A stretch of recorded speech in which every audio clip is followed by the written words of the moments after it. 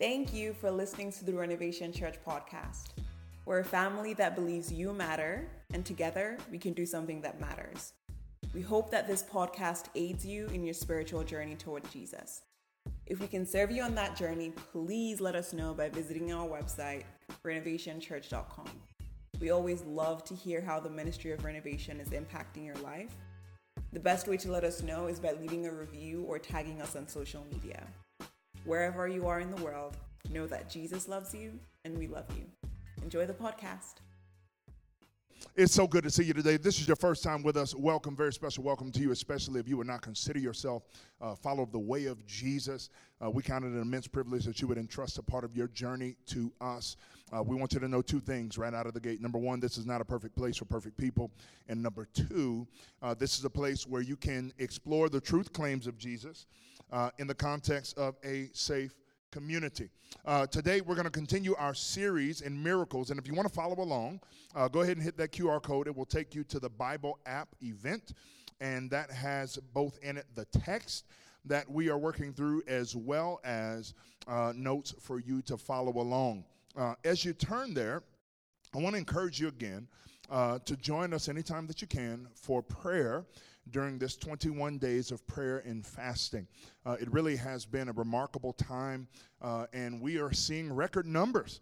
It's been incredible. We've had between 30 and 35 people here at 6:30 in the morning, Monday through Friday, praying. And then yesterday, Saturday morning, we had 50. And I was like, wow, these people really trying to get this Jesus. So join us Monday through Friday, 6:30 to 7:15, Saturday at 9:30. Listen, if you can jump in before you head to work, this could be the thing that you do on the way to work so that you don't kill that coworker that you don't like, because the Spirit will work on your heart before you get to the job. So 6:30 a.m., we'd love to see you there. Our text for today comes out of Mark's Gospel, and it is the equivalent of the Great Commission in Mark's Gospel that many of us will be familiar with from Matthew's Gospel. Let's read it together. And then he told them, go into all the world and preach the good news to everyone. Anyone who believes and is baptized will be saved, but anyone who refuses to believe will be condemned. These miraculous signs will accompany those who believe. Now, this is where it's going to get tough for some of us, but I'm going to read it straight from the Bible. Is that all right? They will cast out demons in my name, and they will speak in new tongues. They will be able to handle snakes with safety. And if they drink anything poisonous, it won't hurt them. They will be able to place their hands on the sick, listen to this, and they will be healed. When the Lord Jesus had finished talking with them, he was taken up into heaven and sat down in the place of honor at God's right hand. And the disciples went everywhere and preached, and the Lord worked through them, confirming what they said by many miraculous signs. The word of the Lord, and if you would say with me, thanks be to God. Listen, before I pray, I want to just give a quick disclaimer. I know we come from varying church backgrounds. I know we do. In fact, I shared it First Wednesday this past week that if you go to my private Facebook page, my religion says Carathatha Baptist-Costal, okay? Because I grew up Catholic. I would learn how to preach in a Baptist church. I became a Christian in a charismatic church. I was trained formally in ministry at a Presbyterian church, and I've taken pieces of all of those beautiful, beautiful expressions of faith, and they have become who I am in Jesus. And so what I want to encourage you is no matter what background you come from, this is the Bible, okay? And so whatever is said today, your contention is with the Bible, not with me. I'm just going to tell you what the Bible says. And if you're a follower of the way of Jesus, I want you to open up your heart to the reality of what the Word of God says. Because there's power and authority you may not be walking in because you've been taught something untrue about what the Bible says. Okay, and if you're not a follower of the way of Jesus, well, things are going to get a little crazy. And I hope that if you believe, we believe, that a talking snake broke up a marriage and unraveled the world, then maybe this is possible too. So, let's pray. Father, we thank you now for your word, and we pray that you move in it in power and that we would be transformed by it and because of it. In Jesus' name, amen. I'm going to share a story with you I've never shared publicly from my own life. This is my testimony. And if it's going to freak you out, it's just going to freak you out. But I'm going to share it anyway. About 16 years ago, I think it was about 16 years ago, I was invited to speak at a revival at a local church in South Florida, okay? And I didn't know them very well. They didn't know me very well, but we had some mutual friends. And I didn't take a lot of invitations back then, but Brianna and I were young in marriage. We were living in a townhouse where I could literally touch both walls standing in the center of the room, okay? Like arm to arm. That's how small it was. And so when I got invited to preach down here and they said that it was going to be 3 zeros on the check, I was like, Jesus must be calling. And so I went down to preach this revival, and they were wonderful, wonderful, wonderful people. The first night of the revival was pretty uneventful, and I don't say that in a negative way. I say that in a normative way, that the gospel was preached, we sang songs, people raised their hand to receive Jesus for the first time. A couple of people professed faith. There were a couple of people that signed up for baptism. A couple of people said they were coming back the next night. It really was uneventful in that way. The second night, however, took a different turn. Okay, second night took a very different turn. And I was standing up there preaching, and a woman near the front of the church building, because church is the people, amen, she began to act out in like weird and kind of provocative ways. And I was like, well, this is strange. But, you know, you do this long enough, and you just learn to look in other places. Right? So, I mean, you preach down in South America, you know, there's different, you know, cultural ideas about what to wear and not to wear, and what to do publicly and not to do publicly. And so sometimes you just got to be like, all right then, well, this side of the room is going to get most of the sermon today. So I just bounced. I was like, all right, well, whatever she's doing, I'm going to try not to pay attention to it, and I'm going to keep preaching. But she got more active and more demonstrative, and it soon escalated to the point where the pastor called the deacons to try and escort her out. And that's when it got real dramatic. And I'm talking about like Exorcist, the movie type of dramatic. Things took a turn that I was not expecting. And when they went to grab her, she began to growl and chirp intermittently, like grr, beep, beep, like it was... you know, and they went to grab her, and she began to growl and chirp, and then she took off running. And the strangest thing about this, and I've shared this story with my wife, with my friends many, many times. You tell me if anything here is inconsistent. The strange thing about it is when she took off running, she ran out of her high heels, but the heels stayed in place, like they had been placed in a closet. It was very strange. And clearly the pastor of this church had encountered this before. This was my first time. And he was not shaking. He was like, he talked to his wife. He said, baby, get the kids. And so she rounded up all the children in the room, and she escorted them out of a side door. And he said, deacons, post at the door. Deacons, post at the door. And so they went and posted up at the door. And I was like, what is about to happen right now? This is exciting and terrifying at the same time. And so they got all the kids out of the room.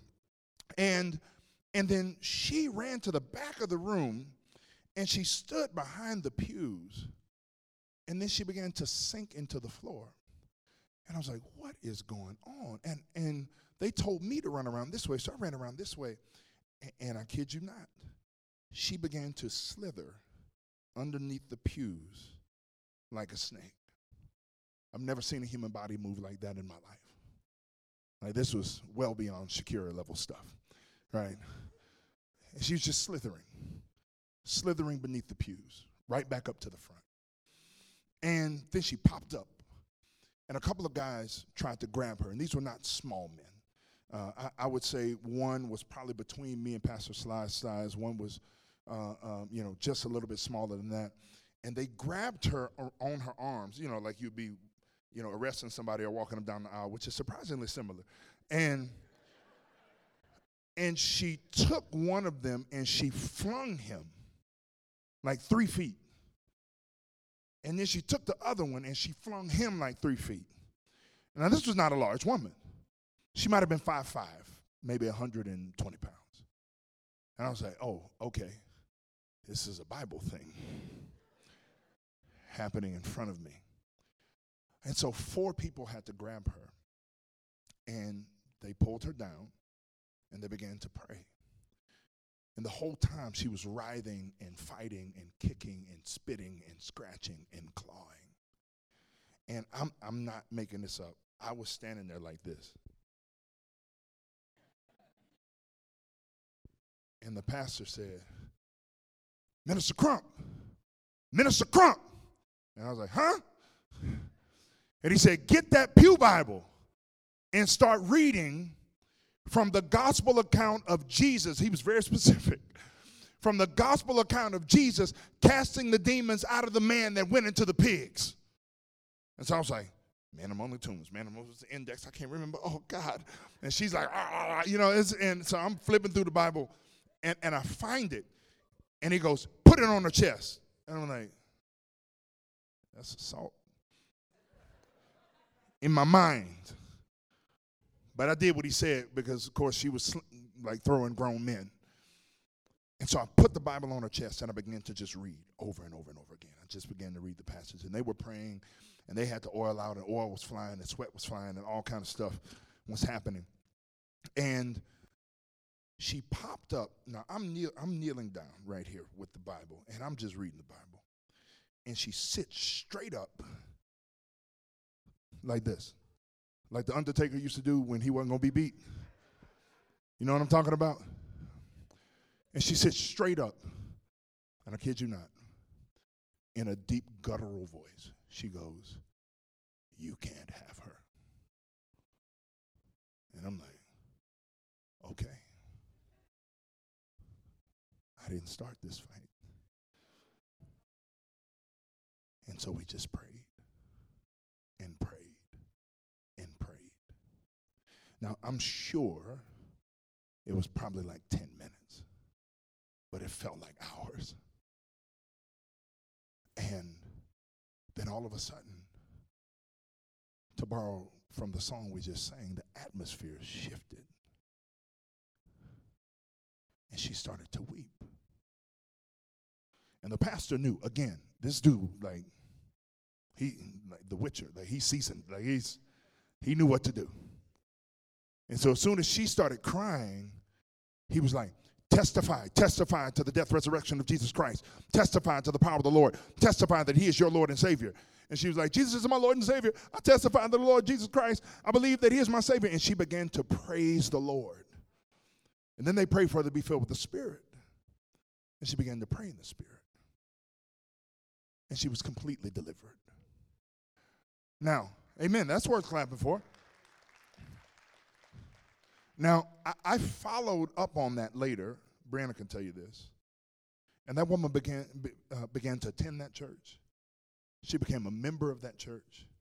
She was serving in that church in my near-term follow-up. Now, I can't know what happened 17 years after that, but it really is remarkable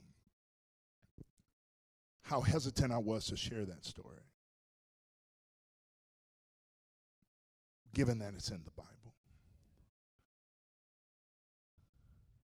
And I was hesitant. I'm going to be honest. I promised you two things from the first day you ever stepped in any building where I was leading, that I'm going to screw up. Promised you that, and I have. And then I'm going to keep it 100. I was hesitant.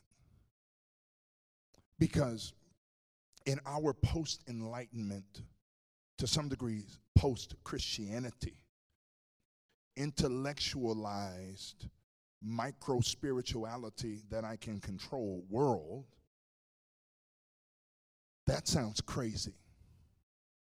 Now, for some reason, Reiki and aligning chakras with crystals and the universe being animate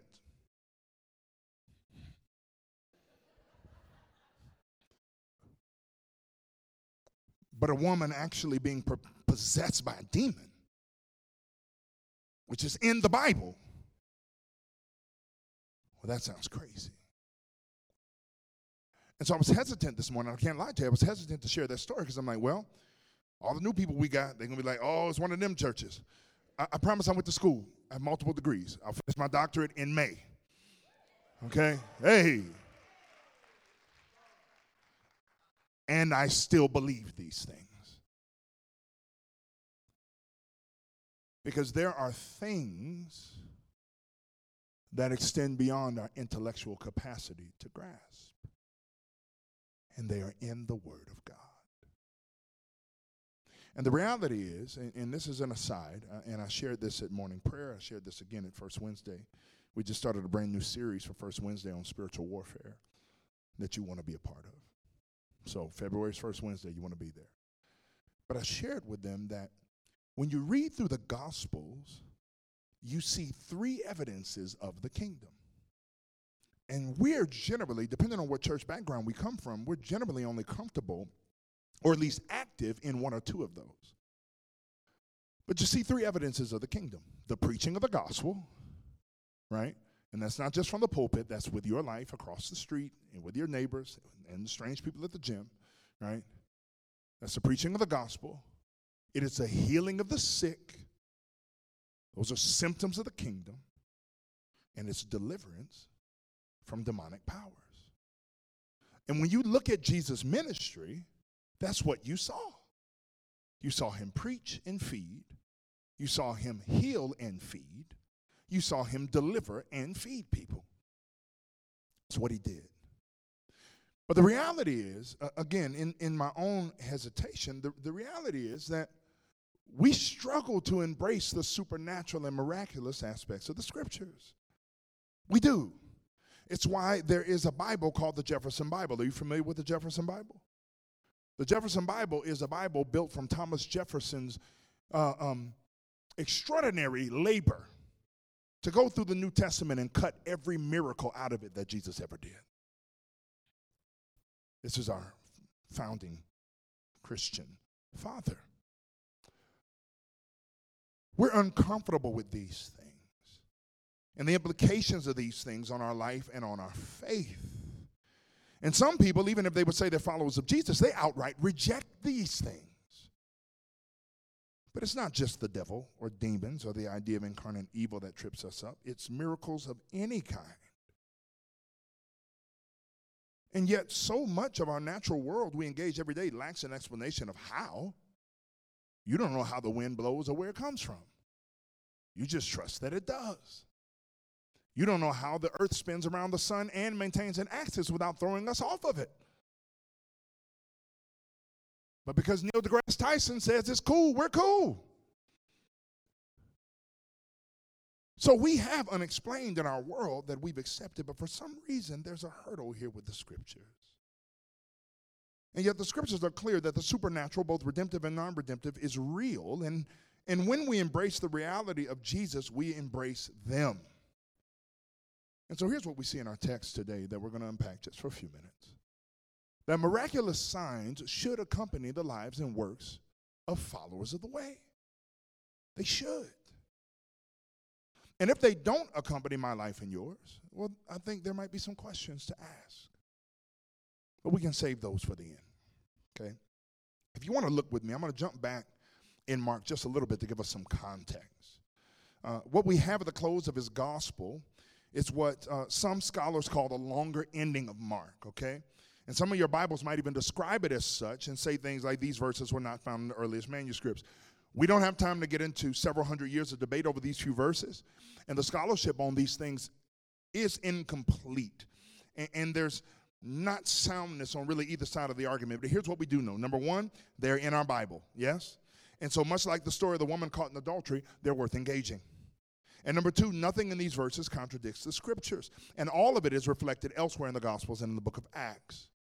And so what Mark describes here, the end of his account, are the days following Jesus' death and resurrection. And he starts his close on the Sunday after Jesus had risen from death. It's going to be in your Bible app event in Mark 16:9.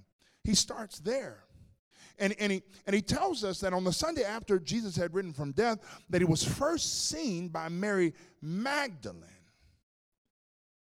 who out of whom he had cast 7 demons. Did you read that verse right there?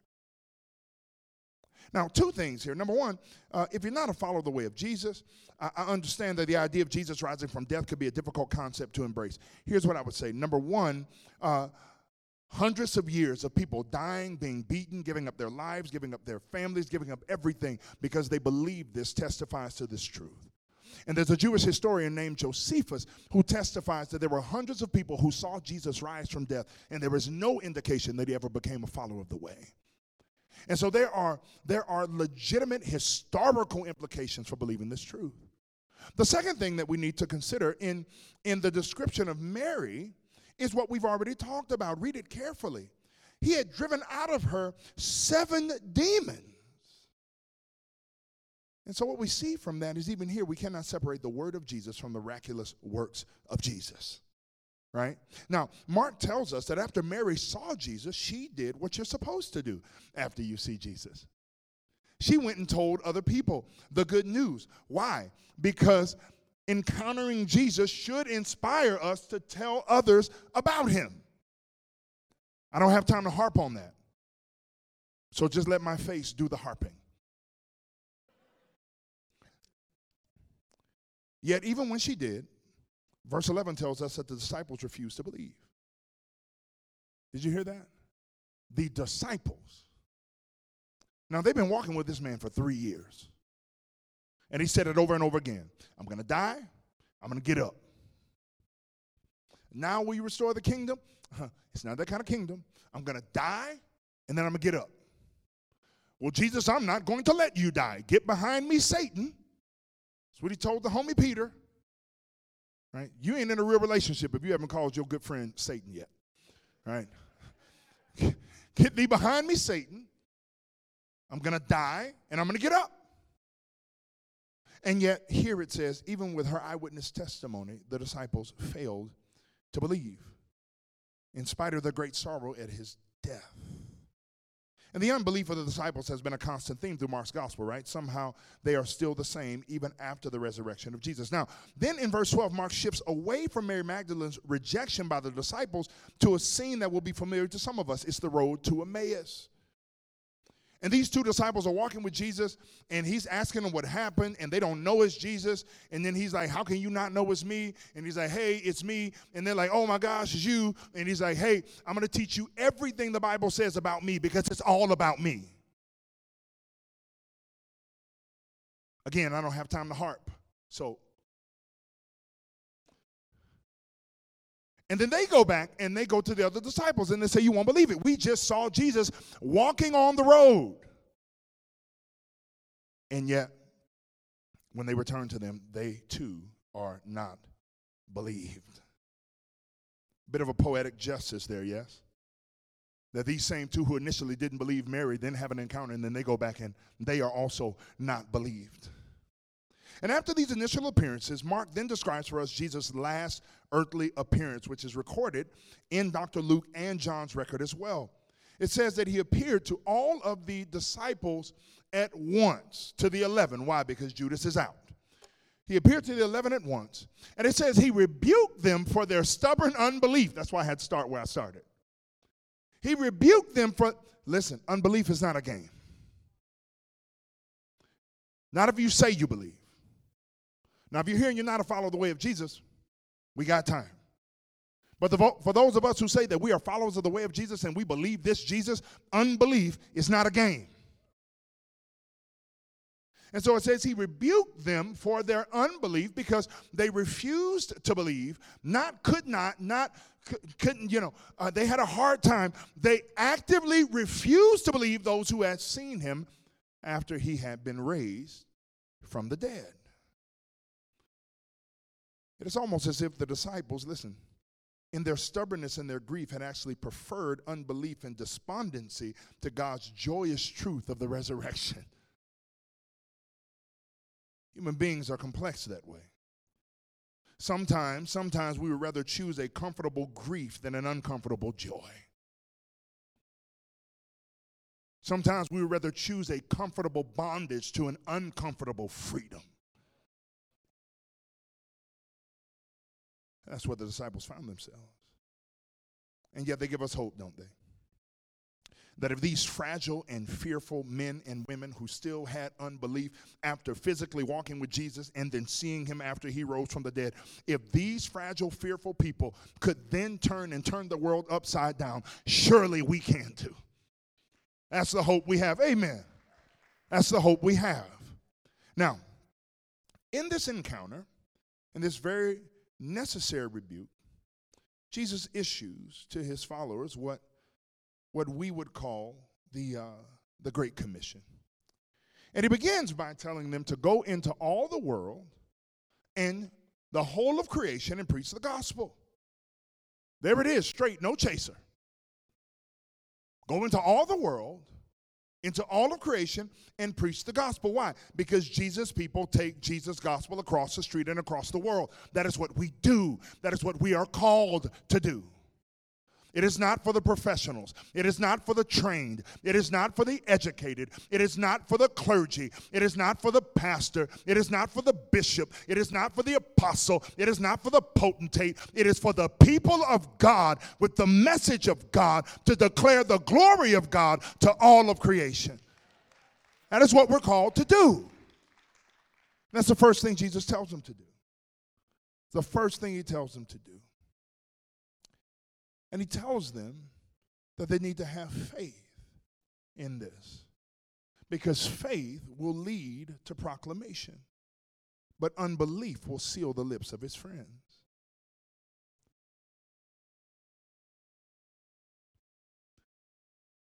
I will submit to you that if you have trouble sharing the gospel, it is unlikely an equipping issue, and it is more likely a belief issue. You don't need to be equipped to tell somebody else your story.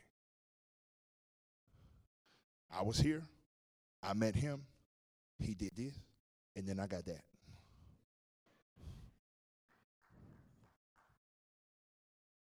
Super simple. Super simple. You don't need to be equipped to do that. You don't need a Romans road, cross diagram, 6 weeks of training to tell somebody your story. Right? Okay. So if we're not telling other people about Jesus, it's not an equipping issue, it is a belief issue. Do you believe? Do you believe? Do you believe? I wish I had more time. Do you believe? Because if you believe, you couldn't help but tell. When I believed I was getting married, I told everybody. Had to tell some people twice. Get off my Facebook page.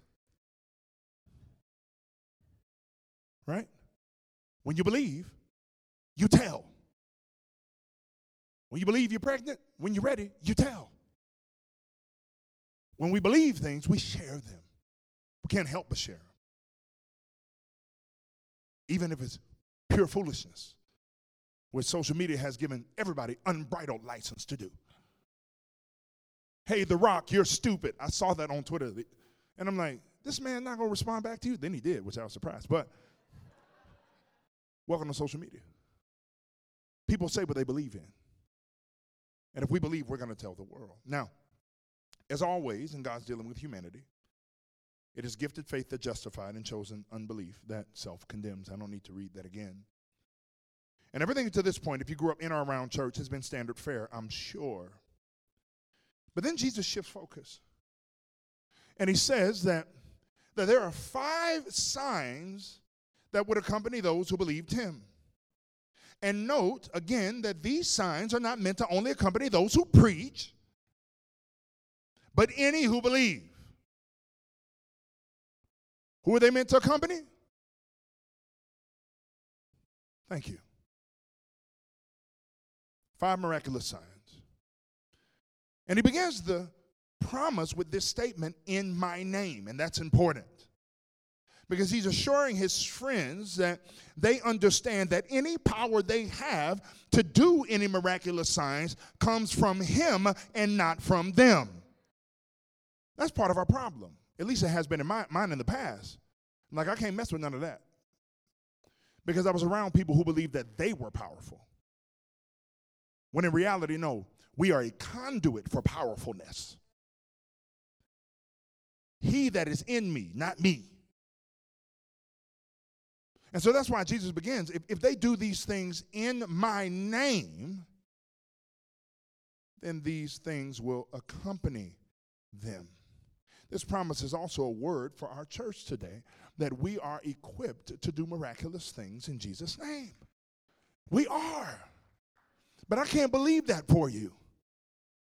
You've got to believe that, and you've got to want to believe that.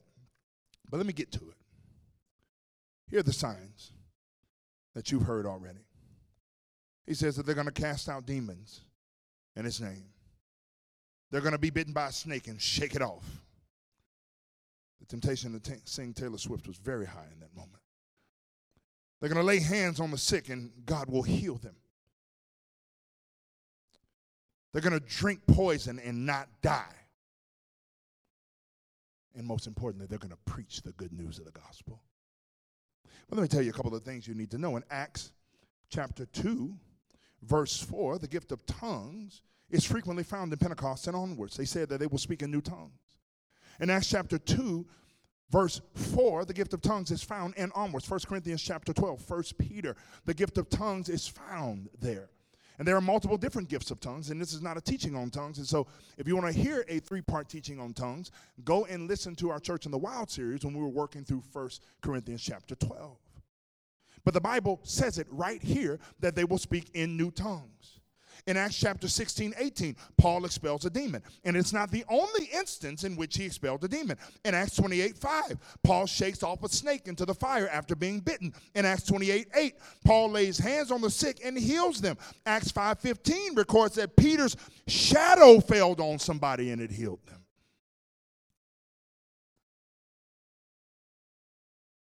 In Acts 19:2, it's recorded, and all of these should be in your Bible app event. In Acts 19:2, it's recorded that Paul sent a handkerchief that he had touched, and it healed people and drove out demons. This is the word of God. And whether or not these miraculous and spectacular manifestations were meant to be continuous in the life of the church or restricted to this period, is clear in light of New Testament history and church history. They were not meant to cease. I don't care who told you or how smart they thought they were. They cannot show you from the Bible that these were things that were restricted to Acts and were no more after that. Amen. And church history will tell you the same. It will tell you the same. That this is the testimony and the witness of the church. Last piece. We must assume that there was some known extra-biblical case of Christians drinking lethal liquid without harm. Otherwise, there's no reason for Peter, or rather for Mark, to have shared this story. Now, we have a promise of these signs that should follow us. And greater still, listen, we have Jesus, who committed to be with us until when? Anybody know? The end of the age. He is with us. And that's why this is actually my favorite passage in this whole little section. The disciples went everywhere and they preached. So let's start doing that part. Maybe that's why we're not seeing the signs.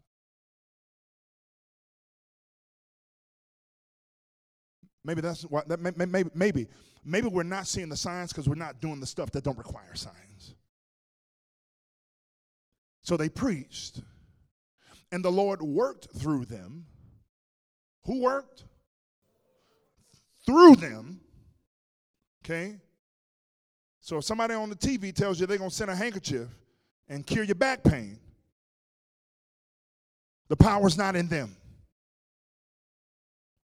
Through them, confirming what they said by what?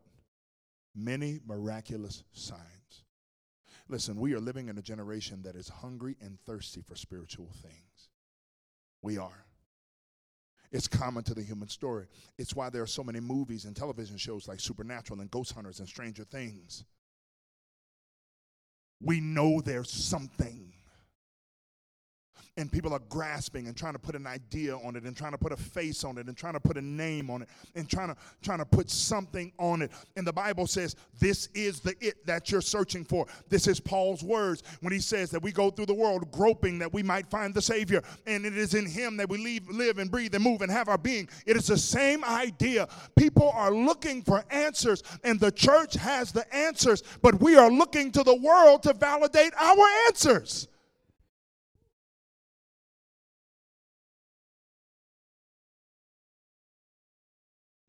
But people are hungry. And they're searching. And they want to know that there is something beyond themselves. In fact, there are some of you in here like that this morning. And you may not yet be a follower of the way of Jesus, and you're thinking to yourself, all of this sounds crazy, and yet I think it's plausible. Well, that's secondary. Primary is you putting your trust in Jesus. So here's my invitation to you, that if today is the day that you want to believe Jesus for the first time, then I want to say a quick and simple prayer with you. Nothing major.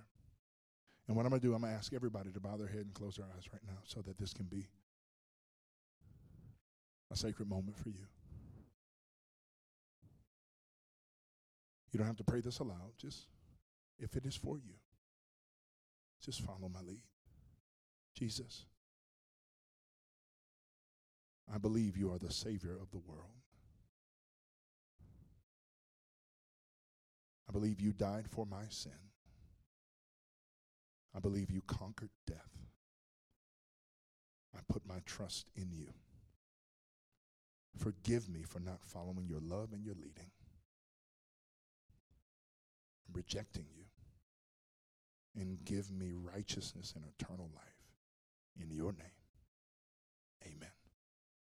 Listen, if you prayed that prayer today, everything in your life is different forever. Now, to those of us who are followers of the way of Jesus, let me turn my attention back to you and say that our time today begs the question, as always, why does or should this message matter? It's simple. Jesus' people are meant to manifest miracles. We are. We are. This is not PL saying it. This is not the latest scholarship saying it. This is straight out of your Bible. This is who we're meant to be. And I don't know if that was from the Lord or just my general saltiness, but I do think that perhaps if we start preaching the gospel more, then we might see manifestations of signs to accompany it. But until we preach the good news, the rest that's very far-fetched. We are meant to manifest miracles, and we are meant to see our belief accompanied by reason-bending signs. And so I invite you to step into that. I invite you to step into that. And so what do? I'm going to give you two things to consider. One, honestly assess why this aspect of faith is so difficult for you. Is it your upbringing? Are you rationalizing away things that even you have encountered that you can't explain? Why is this so difficult for you? I know why it was difficult for me. It was difficult for me because I was raised Catholic. And so all of this was for the weird, spooky people. But then you get face to face with something that you can't think away. And then you call the weird, spooky people. And then you're like, wow, they own to something. Why is it difficult for you? And then number two, if you are a follower of the way of Jesus, ask God to give you faith to believe and power to operate in the gifts and the signs he's assigned to you. Pray that prayer today. But before we close, just briefly, sometimes maybe we need a testimony. I gave you mine, and I want to invite my sister Jackie up here to give you hers as well. Will y'all welcome Jackie? Big step. They built that for me. I'm sorry. I made it up here, so already miracles are happening. My name is Jackie. I'm a homeschool mom of 3 girls. At the time of this story, it was 2 girls. So back in 2017, I hear very clearly from the Lord that as believers, we should be casting out demons and praying for the healing of those that are sick. And I had seen the Lord heal people that I've prayed for. So I was kind of like, ooh, so now what do? I just look around for demons. So instead, I didn't know who to talk to about it. I'm the first Christian in my family. So I ended up just studying the Gospels, just looking at Jesus' life, just soaking it in and kind of feeling from the Lord to just be prepared for anything. And that anything day was November 10th at the same time, that same year, the Lord spoke to me separately to be praying for my cousin, Elizabeth. Didn't know they were related, leadings. I was just praying for her like I had been praying for years. As, like I said, I was the first Christian. I've always been praying for my family, but I felt a stronger impression to really pray specifically for her. So she was in college, a junior at that time. So a year later, she's a senior. At this point, her father has died. A few months prior, our grandmother has died, and she's going through a lot. But she was always a very quiet, very private person, but just very sweet, very gentle. We couldn't really get inside of her to know what was going on. Just very sweet girl. So more like a little sister to me. She gives me a call on November 10th, and she says, I'm struggling. I'm hearing voices. They're telling me to hurt people and to hurt myself, and I don't know what to do. And I said, I'm coming right away. I heard the Holy Spirit say, it's go time. So I left the children with my husband. Very unlike me, I said, peace out, I gotta go. I went and she was just wandering some apartment complex. I sit down with her in my car. She explains kind of what she's hearing, what she's sensing, and all of these things she feels things moving around. And I said, okay, so first of all, we're gonna talk about Jesus. So she commits desperately her life to Jesus, just so ready. And I had shared the gospel many times before, but she was ready. And then she comes, spends the night. Next day, we had prayed together, but she goes, and she's still feeling fearful. She goes and spends the night at her mom's house. They share a bed together that night. And the next morning, my aunt calls me and says, the bed was levitating, and things were moving around the room. And now I'm really angry at Satan. I was like, no, bring her back to me. Because I see that he's trying to intimidate her and create fear in her life. So I said, no, today's not the day. So she comes back. We sit down. We have a long talk about all of the sin that she had already kind of put down on paper for herself, all the doors that she had opened to the enemy. So we just start going through it, and I'm shocked. This is a whole different person than I knew. She's like, I did this in college. I did this. I was like, oh, Jesus, help me. So I'm listening to it, and then I know that I had read one book on deliverance, and they were saying, you need to do this with somebody else, because you just don't know what's going to happen. So the only person I could think of were these people that my kids went to a private preschool at the time, and it was a Holy Ghost. These people were very Holy Ghost filled, so I was like, I'm just going to go over there. So I go pick up my kids from preschool. They stay with somebody else in a room. And I go talk to the head of the program and the teacher, one of my kids' teachers. We explain everything. They said, what do you want to do? I said, I want to cast these demons out. They said, okay. So they grab the oil. We anoint ourselves. We anoint her. They start worshiping, and they started to just pray and let me lead because I knew about the open doors and the sin. So the Holy Spirit was just 100% leading the entire thing. He was just giving me, don't forget this, Spirit. So I was just starting to pray out, casting out these demons by name, by the name of Jesus Christ. And so the whole time her eyes are kind of rolled back. She's kind of frothing at the mouth. And every time a demon would leave her, she would spit up into this trash can that these older women had very wisely put in front of her. And so she's spitting up. I would say demon number 6 was the longest. We were praying about generational curses to be broken off of her and to release her. Like I said, my family's very much connected to the occult and New Age. So I don't think I mentioned that. When my grandmother died, Elizabeth had prayed with some family members to channel her spirit inside of her. And she felt something come on her. So she had all these things, so that one took a while, but she still wasn't free. And I was praying to the Holy Spirit, and he reminded me of a sin that she had mentioned. And I said, oh. So I started to name that spirit, and she just let out the loudest scream that I had heard her ever give.